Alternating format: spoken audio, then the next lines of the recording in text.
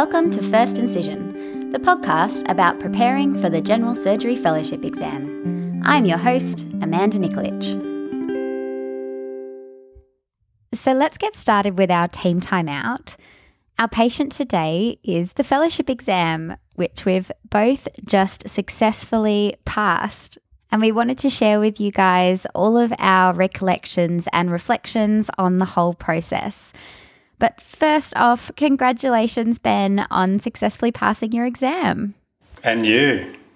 So we just wanted to, reflect on the journey that was the monster of getting through fellowship and talk a little bit about each of the individual stages of preparation and actually sitting the exam, and try to share as much information as we can, because I think both of us found it a little bit difficult when we were first starting out and first trying to think about studying, how to approach it and what to do.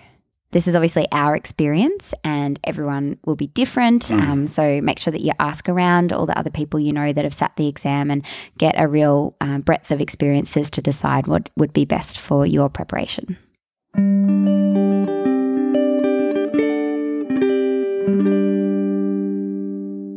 So let's start off with our actual preparation and study for the exam. When I was reflecting on the exam, I felt like there were almost specific individual stages that I went through in the preparation process, which I didn't know that I was going to go through beforehand, but reflecting back, I can see that there really were these specific stages. So I think in general, there was the first couple of months where I was sort of figuring out what the fellowship exam actually was, what the components were, looking at the curriculum and getting my head around that, and thinking about preparing a study group and how that was going to work. And that actually took a lot more time than I was expecting. I think probably 2 or 3 months before I really started to feel like I could actually settle into starting a study process. Would you say the same thing, Ben? Yeah, I think so. Yep, definitely a long information gathering stage. And then there was about a year where we were just covering the curriculum, and that was that real grind of learning topics over again that you might know about before or you've come across in your practice, a whole heap of things in the curriculum that I'd never come across before, like all the head and neck stuff and a lot of the vascular and a lot of the different pathophysiology and grading and classification systems. And that was quite a long period, I think, and I found it really hard to keep the momentum going regularly through that period. Yes, particularly because we were a long way out from the exam, but still a lot of content to get through, and it was hard to stay disciplined through that, I think. And we set up the study group so that we covered a module over about 4 or 5 weeks, depending on how big the module was. Yep. And we did schedule in a kind of lighter revision week at the end of that block, which in retrospect, I think, although it sort of blew out the time that it took us to cover the curriculum, I think was quite useful, because if you had had a busy week at work or you just had a week where you weren't so motivated, for example, you had a bit of a chance to sort of catch up and feel like there was a little bit of a buffer there. I think to be clear as well, we should say that we started studying for the exam probably a lot earlier than most. We started thinking about it 2 years, 2 years before we sat it. And I think that was good for me. And I think, it seemed to work well for both of us. I think we studied in a similar way, kind of a slow burn, but I know that's certainly not for everyone, and most people don't start thinking about things that early. So you need to have some kind of idea as to how you best study. Yeah, definitely. I know some people that are real crammers and really just smash themselves for 6 months. But you and I think, that slow burn is a good description, or a sort of a marathon approach rather than a sprint. But everybody's different. And so then the next stage really was, once the curriculum was finished, I felt like that was when I could really start doing previous questions and previous exams and start focusing on trying to essentially recall all of the information that you've studied and try to get it to a point where you can actually talk about it and think about it and remember things. And I found that took quite a few repetitions before it really started to stick. Yeah, it was really a shift into consolidating knowledge and then integrating it into a form where you can recall it mentally at short notice and, consolidate all of these notes and resources into a form where you can use them on the fly to answer exam questions. Start focusing on exam technique. Yeah, I found it really hard to start doing questions before I'd finished the curriculum because if you're getting asked questions about things you haven't covered yet, you sort of just feel a bit panicked and it's not really useful study. And when we started doing questions, I'm not sure how you felt, but most of them seemed completely overwhelming and very difficult to answer. And I started with an approach where I would do them essentially open book, not to time. And then as we progressed, you kind of getting more focusing on doing them to time and doing them without any resources available and more to exam conditions. Yeah, definitely. I found them really hard at the start, and I found that the more I practiced, the more I sort of got into the practice of starting with headings and then trying to fill in the blanks, and then you'd realize what you didn't know, because a lot of that stage was you've sort of covered all this knowledge, but which bits of it do you not actually remember? And the only way you can figure that out and what you need to cover again is to just go to tutes, be asked questions, practice written questions, do bank after bank after bank of spot questions to figure out which ones you don't remember everything for, and then you just go over that again, and then you don't remember it next time, so you go over it again. Yeah. I got really sick of doing written questions, though, I must say. Oh, yeah, terrible. Terrible.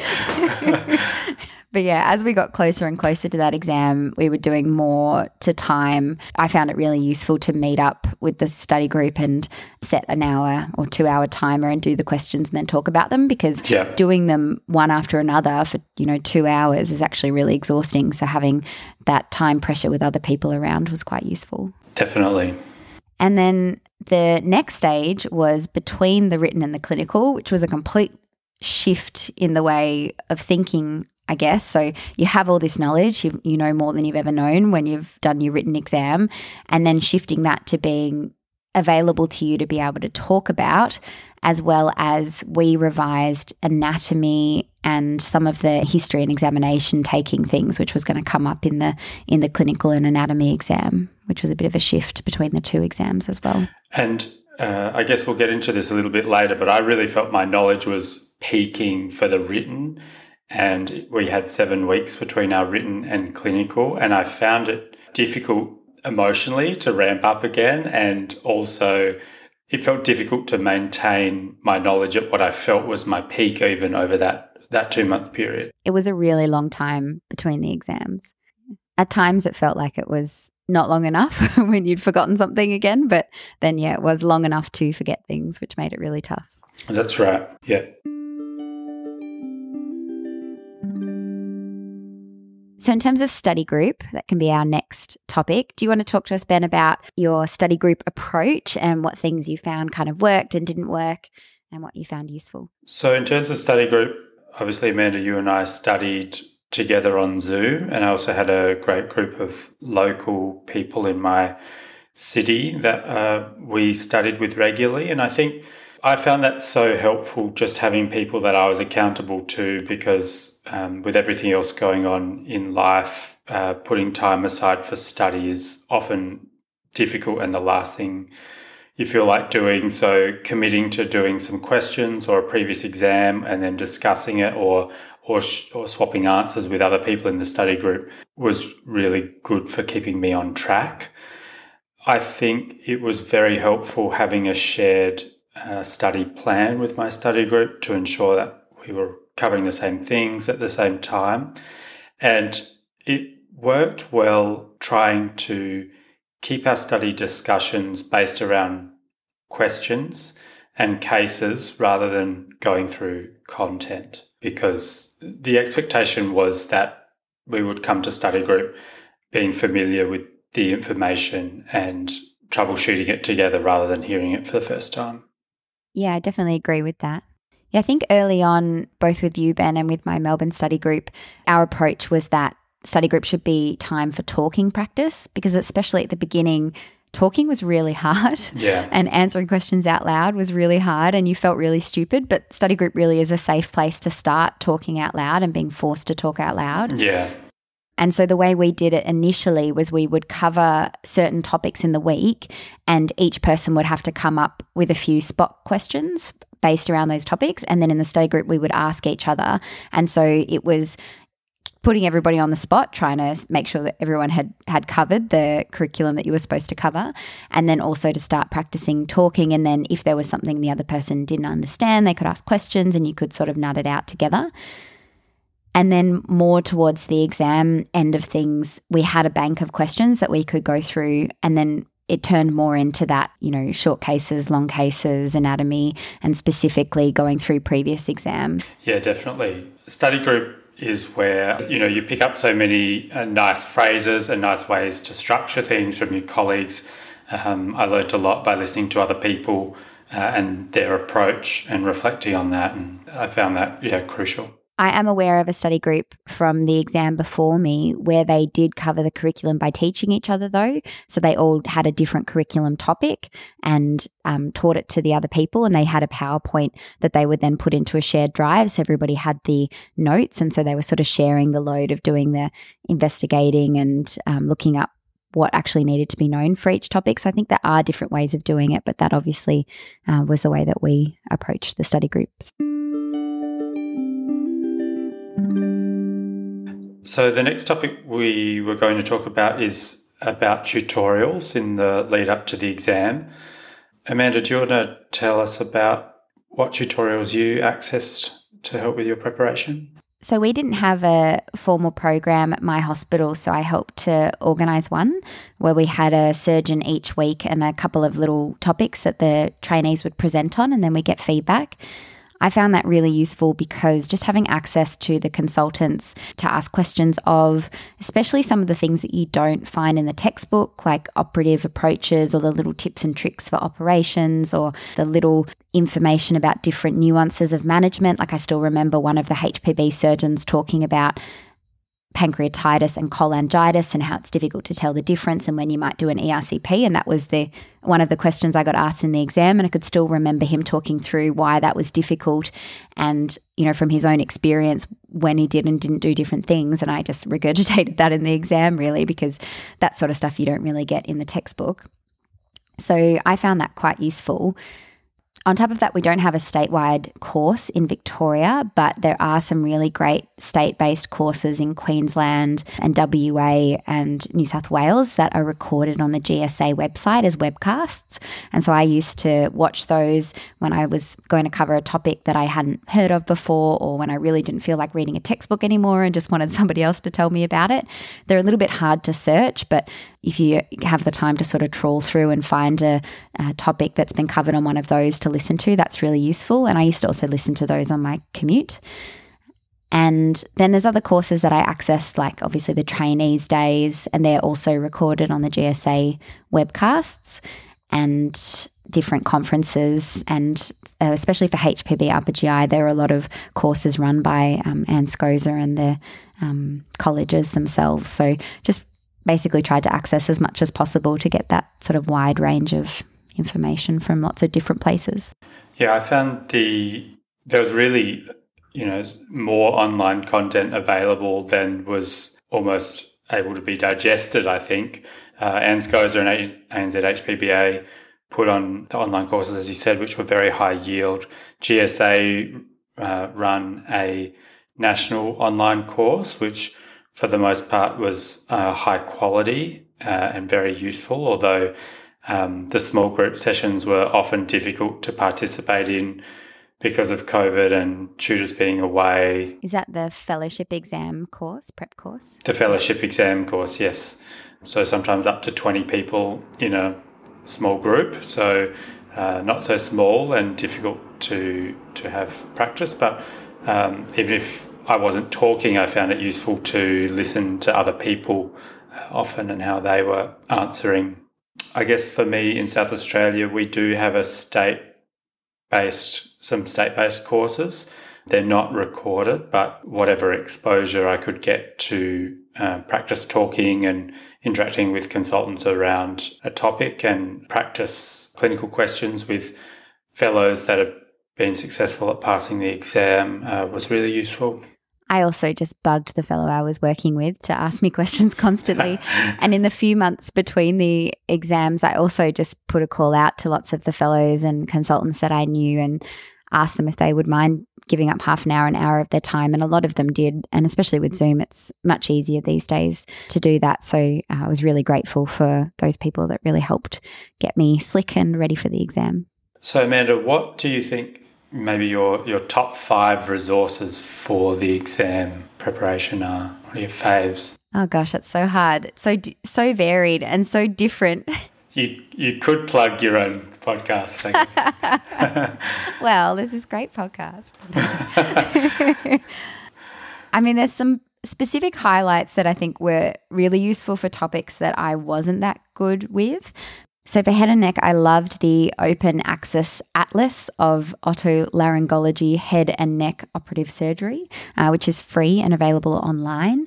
I also really liked the YouTube videos from Johan Fagan on the operative head and neck surgery. I found them extremely useful and a really good way to get my head around the anatomy, which they seem to love asking in the exam and came up in both of the exams. So for anatomy, I loved Jamison's book on general surgery, operative general surgery anatomy. And there's also some really good podcasts by Robert Whitaker as well as Instant Anatomy. Those were real highlights for me.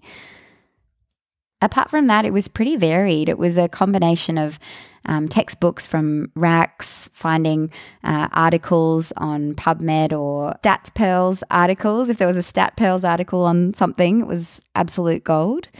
And for surgery, we used a pretty broad range of things like Kirk's, but I really liked operative dictations in general and vascular surgery, which is just on the RACS website.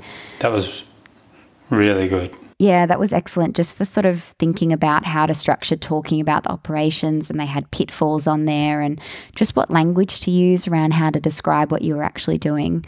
I think those are the things that jump out in my head at the moment. How about you, Ben? In the early stages when I was going through the curriculum, I used companion series as a framework for my study, and I think in general that was a really good place to start for me. To expand on that, I found UpToDate invaluable for almost every topic. It's such an excellent reference, and if your hospital has a subscription to it, I highly recommend it. It's got everything from operative strategy to pathophysiology in there, and you know it's right. So I really lent on UpToDate. I agree, for anatomy I found Jamison's really helpful, and I really liked the Instant Anatomy book as well. I didn't use LASTs so much. The curriculum would be the MVP. Yeah, I guess so. The curriculum statement. Yeah. It's boring and dry, but it's just a good thing to come back to, especially if you're not sure with a specific topic what they actually want you to know, because if you dig hard enough, there's infinite information on topics, and actually sort of trying to figure out what it is you need to know for each topic can be quite a challenge. I think at the beginning I overread and I wanted to learn every tiny little bit of information and the histopathology and everything. And as I went along, I found that it was easier to figure out what the important things were for each topic. And I think listening to other tutorials or consultants talk about things also helps you realize what the actual critical parts of a topic are that you need to know for the exam. And the more questions that you do, I think you come to understand more the depth of knowledge that's expected within the exam. Definitely. Which is why it's important to eventually just make the jump into starting to answer questions, I think. Yeah, so you get a framework for what it is that they're actually looking for. Yeah. We did do a few questions early on that were specific to the topics that we'd covered, but we didn't keep that up that well. But I think especially early on, it sort of just gave us a bit more of a framework to know what to do. It's always good to have some podcasts and digital resources. Of course, I listen to your podcast almost every day. Behind the Knife was great. The Melanoma Institute Australia have some really good podcasts on skin things. The St. Mark's podcast is excellent, although a little bit old. It's excellent about some perianal and IBD-specific pathologies. For some of the medical topics, I just used to search that medical topic in the podcast thing and come across various podcasts like about hyponatremia or whatever the medical thing was we needed to cover. Because sometimes you just don't feel like reading a book anymore. You just need somebody to give you the information passively.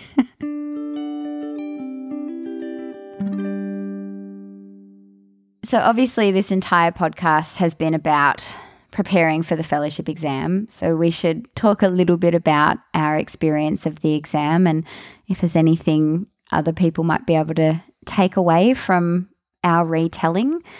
I'm sure you'll get a lot of different retellings of everybody's different experiences that you talk to.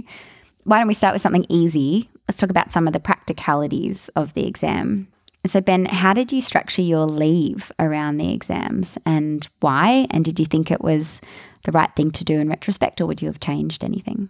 Yeah, so I think it's important to put it into context that we studied for this exam like we would train for a marathon, and having been diligent about our study, we didn't really feel the need to cram too much. So I was keen to max out my leave during this term whilst still having time for a holiday after the exam, hoping that I would pass. So I took 2 weeks of leave before the written and 1 week of leave before the clinical. I think ultimately that was exactly what I needed. 2 weeks doesn't seem like a long time, but when you're stressed and cramming anyway and doing multiple written exams per day, you kind of get over doing that pretty quickly. So I wouldn't have wanted to have any more than 2 weeks, I think, for the sake of my sanity. And during that time, it was mostly about meeting up with my study group, and I was aiming to do at least one previous written exam a day, and in the second week, usually 2, and go through that with my study group online. And then that would inevitably generate a very long list of topics for me to reread over and revise in the evening. Yeah, the 2 weeks seemed like a really long time at the time. And because I found that because the curriculum was so broad, that I felt like what were the odds I was going to cover something that was going to come up in the written in that 2 weeks? Like I couldn't cover all of the content. And so really I did the same thing. I focused just on practicing the writtens, really practicing them to time. Yeah. And trying to get a feel for doing an exam the whole way through, because it is really exhausting doing that. And so just getting used to that process and thinking about my kind of approach for the day, and then also trying to take a little bit of time in the evenings to relax and to try to do other things just to make sure that I was mentally ready for the day itself. So for the clinical exam, as I said, I took 1 week off before. Being in South Australia, I had to travel to Melbourne to sit the clinical. So I had 4 days at home prior to travelling to Melbourne. I went to Melbourne on the Wednesday, and then the exam was Friday, Saturday, Sunday. So I just wanted to make sure that I was there with plenty of time so that nothing would go wrong. Did you find the travelling stressful, or it was okay? No, all of my study group were on the same flight, so it was kind of like we were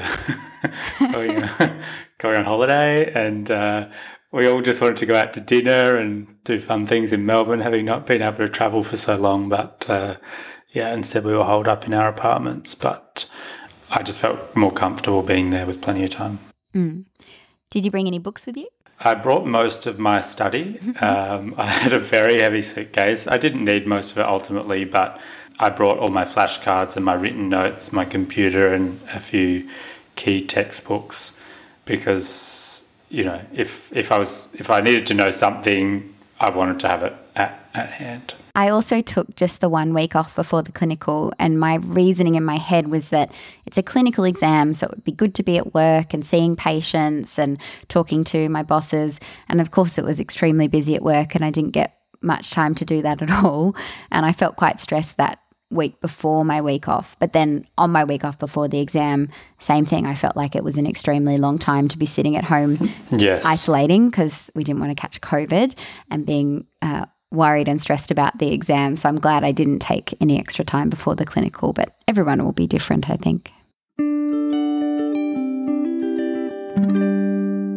So shall we talk about the written exam? Yeah. We've talked a little bit about the specific preparation for the written and doing the practice questions. Is there anything you wanted to add to that? In the lead up to the written in the last few weeks, and particularly the 2 weeks beforehand, I found it really important to try and hone my written exam technique by utilising certain frameworks that I could adapt to different questions to ensure that I put down a comprehensive, broad answer whilst keeping it as concise as possible.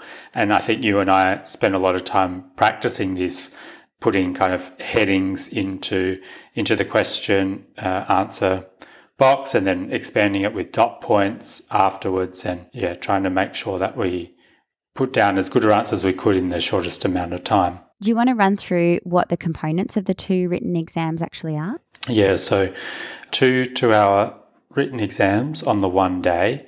In Adelaide, they were conducted at Clifton's, which is a business centre venue. So essentially just rooms with computers in them. There were staff from the college there, but the invigilators were just staff from Clifton's. So in the morning was the SPOTS exam, which was 2 hours and 25 spot questions. And then in the afternoon was the medium answer questions, which were 8 of those in 2 hours. Yes, exactly. And so my approach for the SPOT exams, which was where there was 25 questions in 2 hours, and you also get 10 minutes of reading time, but you're allowed to start writing within that 10 minutes. So you really have 2 hours and 10 minutes to do the whole exam.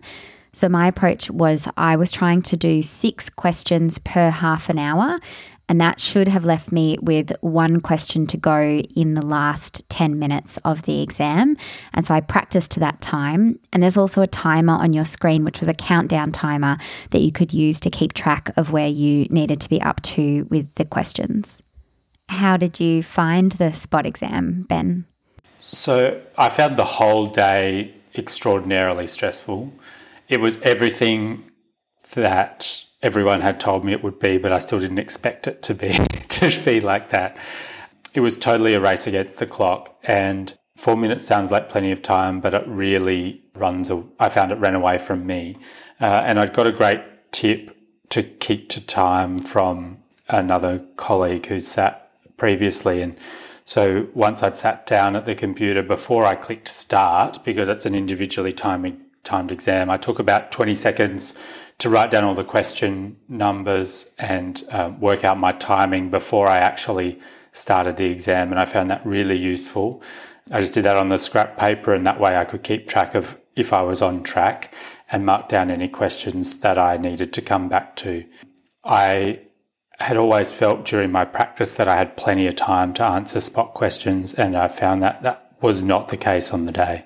I don't know how you felt, Amanda. I had the exact same experience. I was doing spot questions and finishing them in 3 minutes thinking, oh, these are so easy, and at the time I have so much time and this is going to be awesome. It's not going to be a problem. And I think I fell behind quite early on because the first few questions were really involved. And I think I was lucky some of the later questions weren't so involved, and I spent the whole time feeling really stressed and racing to try to make up those few minutes. And even though we'd planned to have 10 minutes spare, I finished the last question with about 20 seconds to go. I didn't have any opportunity to go back and look at questions again.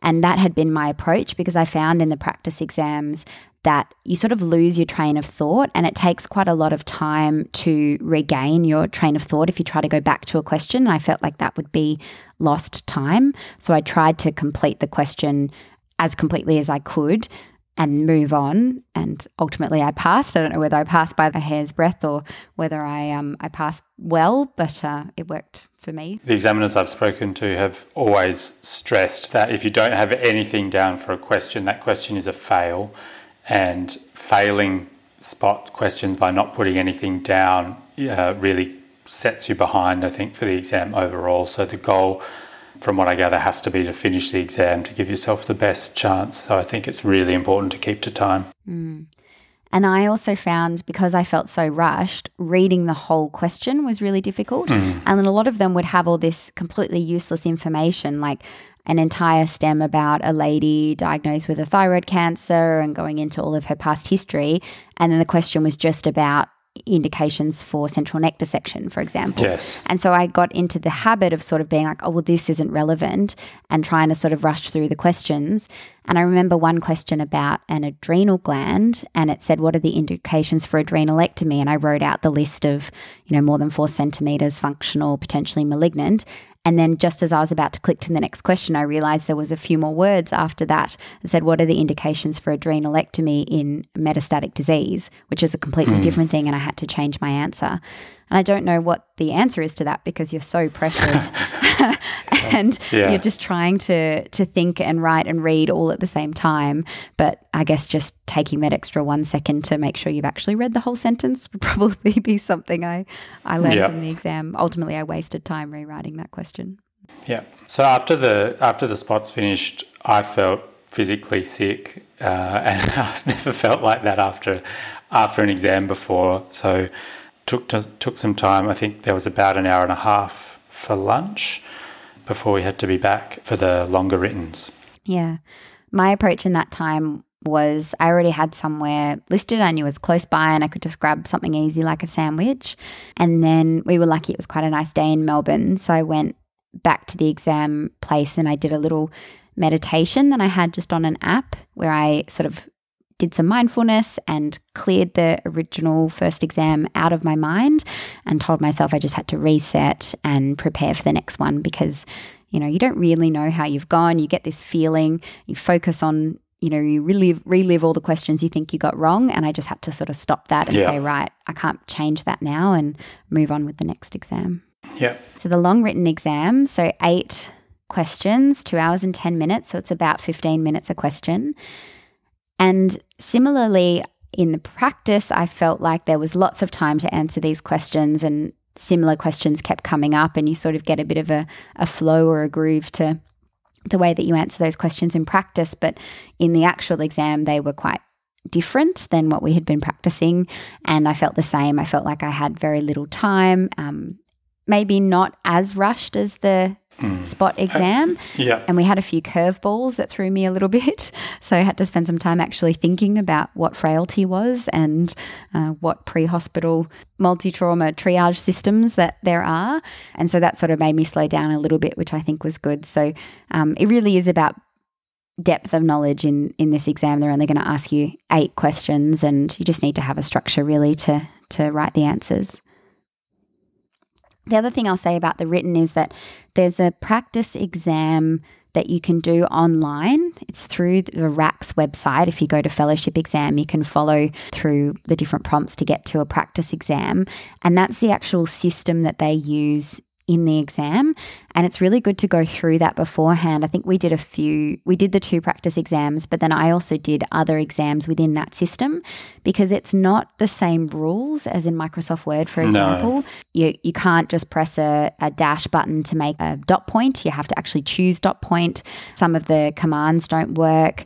And you have to actually flick through these individual boxes for each subpart of the question. And so just getting familiar with that system beforehand just takes that sort of anxiety away and lets you know how to use it before you actually get to the exam.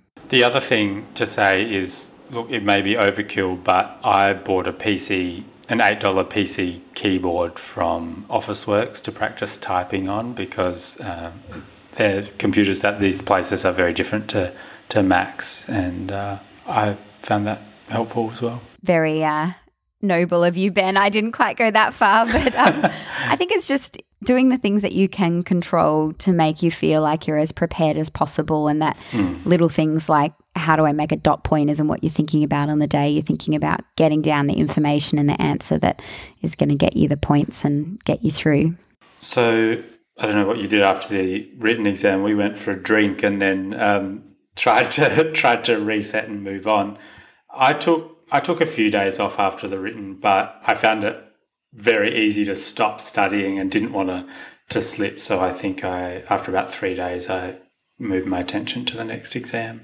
And as we've talked about, it's really hard to keep that momentum going for another 2 months when you've really ramped up for the last few weeks and you feel like you're at the top of your game. You really have to keep that momentum going. But yeah, I also took a few days off just to rest and recuperate before I felt like getting back into it. And I found it really hard to get motivated again after that written exam. And I was also motivated a little bit by fear, I think, in the end, because it was a bit unexpected, our exam. There was a lot of really subspecialty fringe questions, and it made me quite concerned about what they might ask us in the Viva, which in the end I think was a bit unfounded, but at least I was motivated by something to get back studying again. Yeah, yep. So tell us about your preparation for the clinical exam. So really, in between the two exams, I just did lots and lots of talking. I asked everyone I knew to give me tutes. I organised as many study groups and chats with people as I could. I did a lot of practicing out loud and recording myself answering questions and answering questions to time. So we had some recalls of some previous exams that we went through together, and I did a lot of recording myself and listening back and thinking, was that structured? How did I sound? What could I have done differently? And just practicing that delivery, I think, of the answers, and getting other people to listen to me do that as much as possible and taking on board their feedback. Everybody's got a different approach. Yeah. You get lots of different pieces of feedback and ultimately have to come up with your own kind of style, I think, for the exam. I found our practice exams to time that we made for each other based on recalls some of the most valuable preparation for the day, because just moving through the questions to time and, having to move past things that you don't know, recover from that and keep your head calm was ultimately very useful for the exam in practice. And getting used to being thrown curveball questions or being interrupted and moved on, because we'd been told that the examiners are quite stressed about keeping you to time, and so they will just keep prompting you and moving you forwards. And that was different than what we've been doing in the study group, which was just letting each other chat away and figure out what we wanted to say and how we wanted to say it. But that obviously wasn't going to work for the exam, so getting really strict about that was really useful. Do you want to talk about what the structure of the exam is and relive those 3 days? Relive that torture. So the clinical Viva is run over 3 days, Friday, Saturday and Sunday. For general surgery, we have 2 exams on the Friday. You start with an operative exam and then pathophysiology. On the Saturday, it's clinicals. So it was long clinical exam in the morning and the shorts in the afternoon, and then the anatomy exam on the Sunday in the morning. So in terms of the operative surgery Viva, this was a 30-minute Viva. And the way it works is you all get there and there's different waves of candidates that go through. So if you're in the first wave, we had 3 waves, you do your exam and then you have to be in isolation until the third group has gone in, so that you can't obviously tell people who are coming in what the exam is. And so you get allocated to a room, you go to the door, you meet your examiners outside the room and they shake your hand or say hello, introduce themselves, and they only call you by your candidate number, and they'll explain to you what's actually in each exam at the door and put you at ease. If you have a bit of time, some of us had a bit of a chat, and then you'll go in and you sit down in a room and there's a Mac desktop computer sitting on the table and your examiners are sitting either side of you. For operative surgery, it was 30 minutes. 1 10-minute question, which was a long sort of case, and then 5 mini scenarios over 20 minutes. So they're sort of shorter scenarios. For the long 10-minute case, they took you through the scenario with a slideshow, and the questions were on the slide, and there might be clinical pictures or radiology, and they ask you questions about making a diagnosis and what are you going to do for this patient, and it's going to be an operation because it's the operative surgery Viva, and then they'll ask you how you do that, and there might be a couple of different operations to describe in the long case. And then for the 5 mini scenarios, there's just a picture on the screen and the examiners ask you a question or ask you questions about it, and you have to describe an operation. The second exam is the pathophysiology exam, which, to be honest, was the one that I was most worried about because it's something we don't really talk about that much in our clinical practice. It's technically pathophysiology and critical care and clinical reasoning. So there's a lot of things that come under that umbrella, but it's a 40-minute exam. And so there's 2 10-minute scenarios, so 2 10-minute longer scenarios, and then 4 mini scenarios that are 5 minutes each. And similar thing, they take you through a slideshow with the questions on the screen for the longer scenarios, and then there's just a picture on the screen for the shorter ones. So the next day you start the morning with the long clinical vivas. So this is 2 questions in 40 minutes, so 2 20-minute stations talking through 2 different scenarios, and they were quite long. So I didn't get through all of the slides for mine first one either, which they said would probably happen. And then the second exam in the afternoon is the short clinical viva, and this is another 40-minute viva with 5 short cases. And these are clinical cases. So they ask you questions about history and exam and diagnosis and decision making around what to actually do. And then on the Sunday morning was the anatomy exam, which was extremely fast. So it's a 30-minute exam with 8 different questions. It used to be 4 radiology and 4 sort of anatomy or operative photos. And I'm not sure if that actually happened in our exam. I'd probably have to go back and analyze it. But they basically show you a picture and they might ask you to point out certain structures or ask you what something is. And then they ask you to describe some anatomy. And that went extremely fast because with 8 questions in 30 minutes, there were only a few minutes each. It just seemed to move really quickly. Do you want to reflect on how you felt about the Viva exam? Yeah, I found it it was a real emotional roller coaster, the whole ordeal. I was in Melbourne in an apartment with nothing to do but my books, just worried, thinking about the next exam. I just felt like I was always trying to prepare for the next exam, although that probably wasn't useful. I found the manner of the examiners very disarming and reassuring, and I was really impressed at how helpful they were during the exam, trying to get me to demonstrate my knowledge as much as I could. And when I did reach a mental block, they would try and facilitate me demonstrating further knowledge or just moving me along. So I think that was actually really nice. I think the biggest thing for this whole exam was just me learning how to manage my stress and anxieties around the exam and maintain calm, essentially. I felt like I lost all sense of objectivity about my performance because you walk into the room and then walk out of the room. It's a total whirlwind.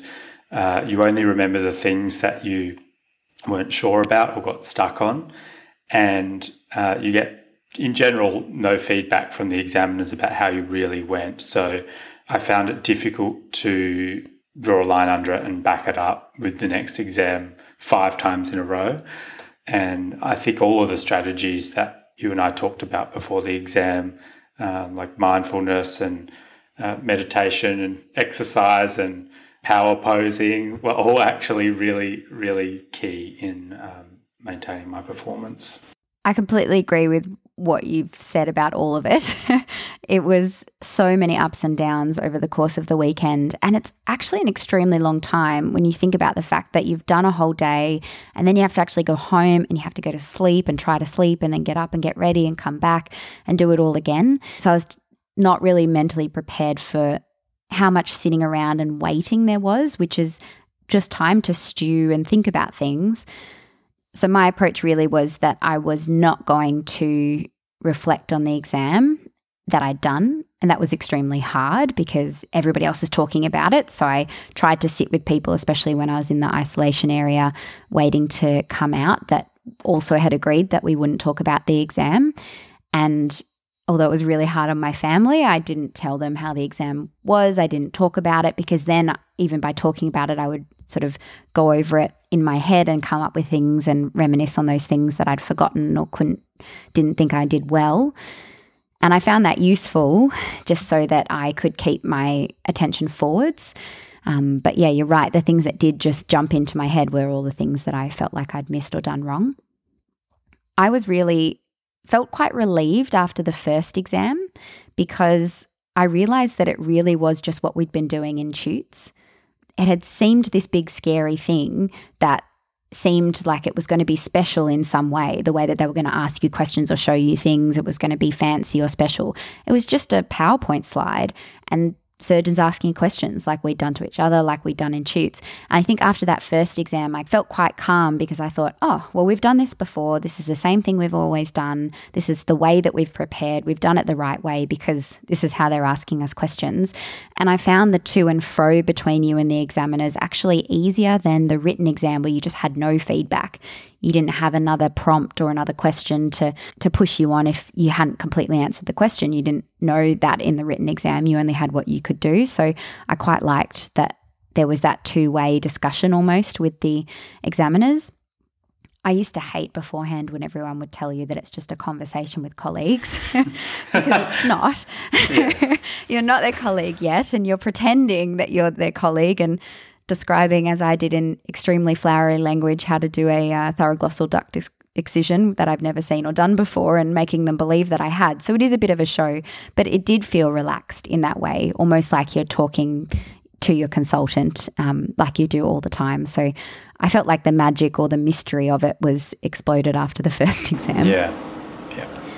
I did a lot of meditation. I did yoga each morning. I tried to eat well and surround myself with people that were going to build me up and not talk about the exam rather than people that were really, really stressed or maybe wanted to talk about things I didn't want to talk about. And everybody's different and there may be people that need to relive it in order to get it out of their system and move it on. But that was my approach and I felt pretty calm as the weekend went on because I felt like the preparation that we'd done actually had prepared us for the Viva exams. Yeah. So in terms of some things that we had prepared for, I guess, for the operative Vivas, you and I had talked about doing a little summary at the start of the operation with sort of the principles and the pitfalls, not calling them pitfalls, but for example, saying the principles of this operation are safe entry into the abdomen, mobilization, resection with adequate margins and oncological resection, restoration of intestinal continuity and closure, being mindful not to injure the ureter or injure the duodenum, for example. And even though we'd practiced that, for my very first one, I totally forgot to do it in the stress of the moment. I had to remind myself to do it. So there are some things that I sort of had planned to do that on the day I were just totally out the window. And I think a lot of the sort of structures that we'd practiced in terms of, breaking down potential diagnoses into benign and malignant or approaches to talking about pathophys or introductory sentences, I also didn't feel like I got to do that much of on the day just because of how fast moving the pace was. But I still think that was useful practice because it also helped a lot with the written questions where you did really have to use those structures and think more broadly. But I guess the pace of the clinical Viva was something I hadn't really prepared for, I think, so much. I think I still found it very useful to have those sort of structures and frameworks because in the situation where I didn't know something immediately or it didn't come to mind, I did find falling back on those sorts of mechanisms very useful to start talking. Was there any questions that you just didn't know the answer to, and what was your approach when that happened? I don't think there was anything that I didn't know the answer to in the Viva. The glomus tumour, did you know that? No, actually, I didn't know that. But that was that. Yeah, I just said I don't know what that is. I got asked what is the definition of sepsis.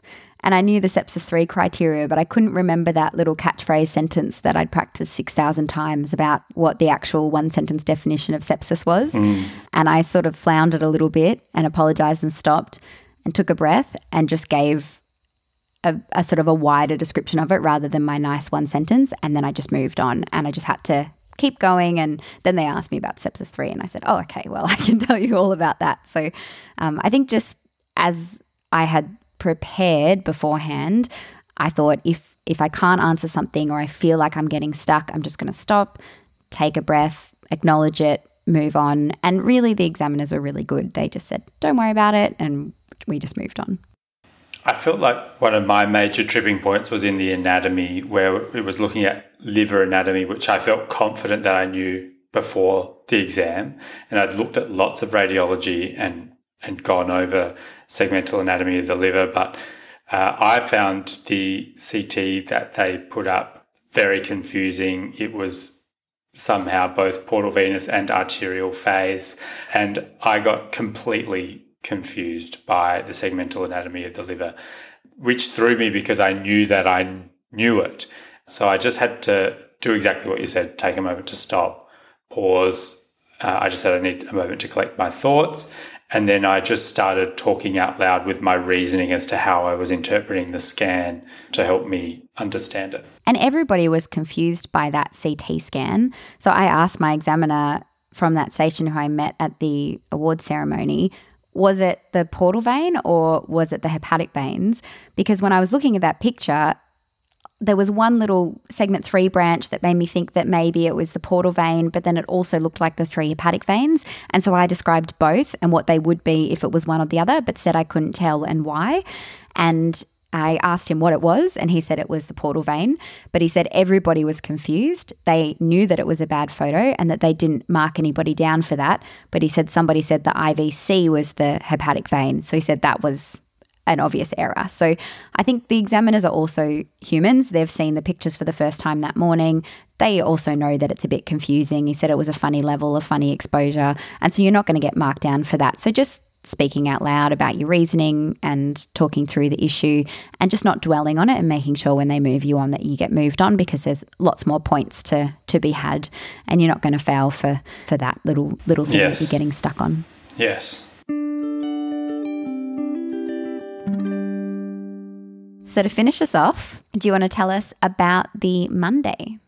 So the results for our exam were released on the Monday, so one day after we finished the anatomy exam. And I didn't feel that great coming out of the anatomy exam, so I found the weight quite daunting.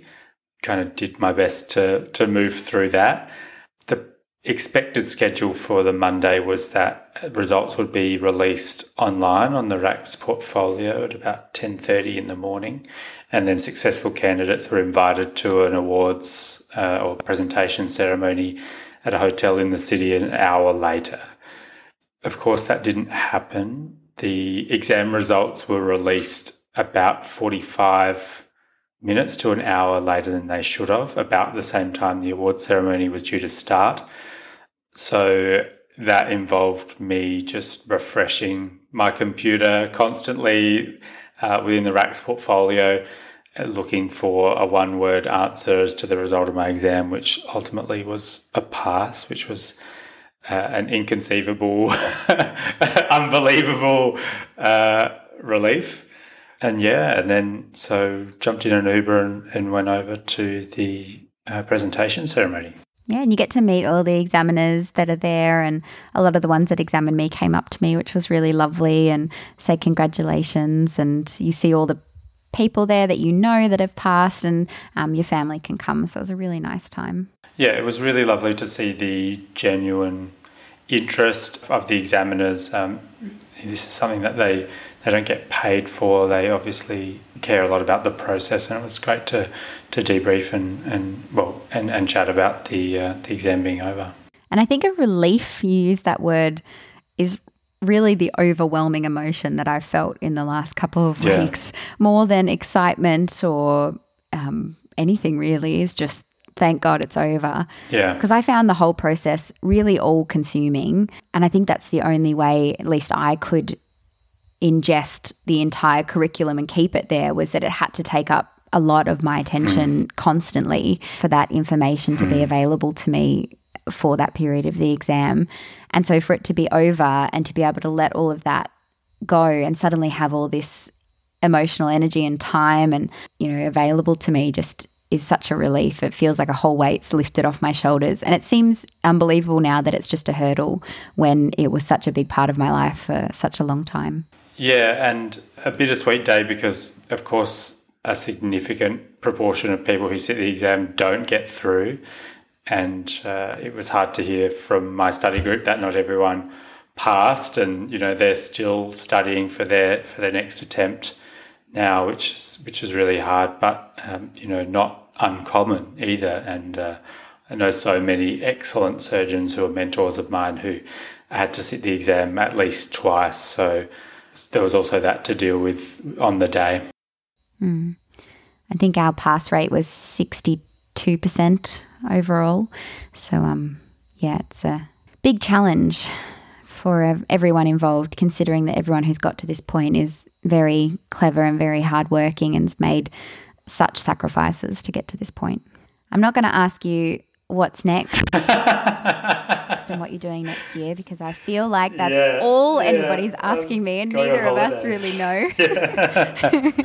I think focusing on a bit more time with the family and a bit more of my other interests outside of surgery is going to be my priority for the foreseeable future. Yeah, definitely. I mean, this exam was, as you said, all-consuming, and I was so lucky to have people close to me who understood that and allowed me to neglect my relationships with them and neglect all other aspects of my life to try and get this done the first time, which fortunately I did. And I'm very keen to get back to all the other things that I neglected over the last year and a bit, and try and remember why I went through this exam, and remember what's great about surgery, and try and re-engage with my job a bit more, because it's pretty exhausting working, studying and getting ready for this exam.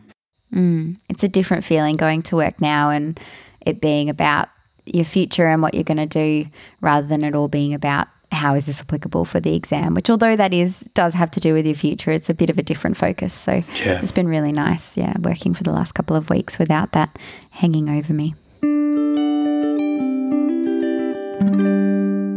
Well, thanks so much, Ben, for coming on and revisiting this journey that we've been on for the last couple of years. I hope people have found it useful, and if you have any other questions that you have about the exam, maybe send them through.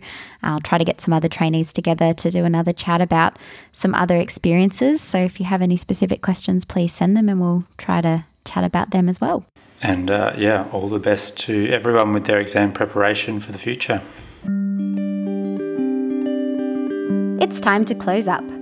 Thanks for listening to First Incision. If you have any comments or feedback, send us a message at firstincisionpodcast@gmail.com or follow us on Instagram @firstincision. Happy studying!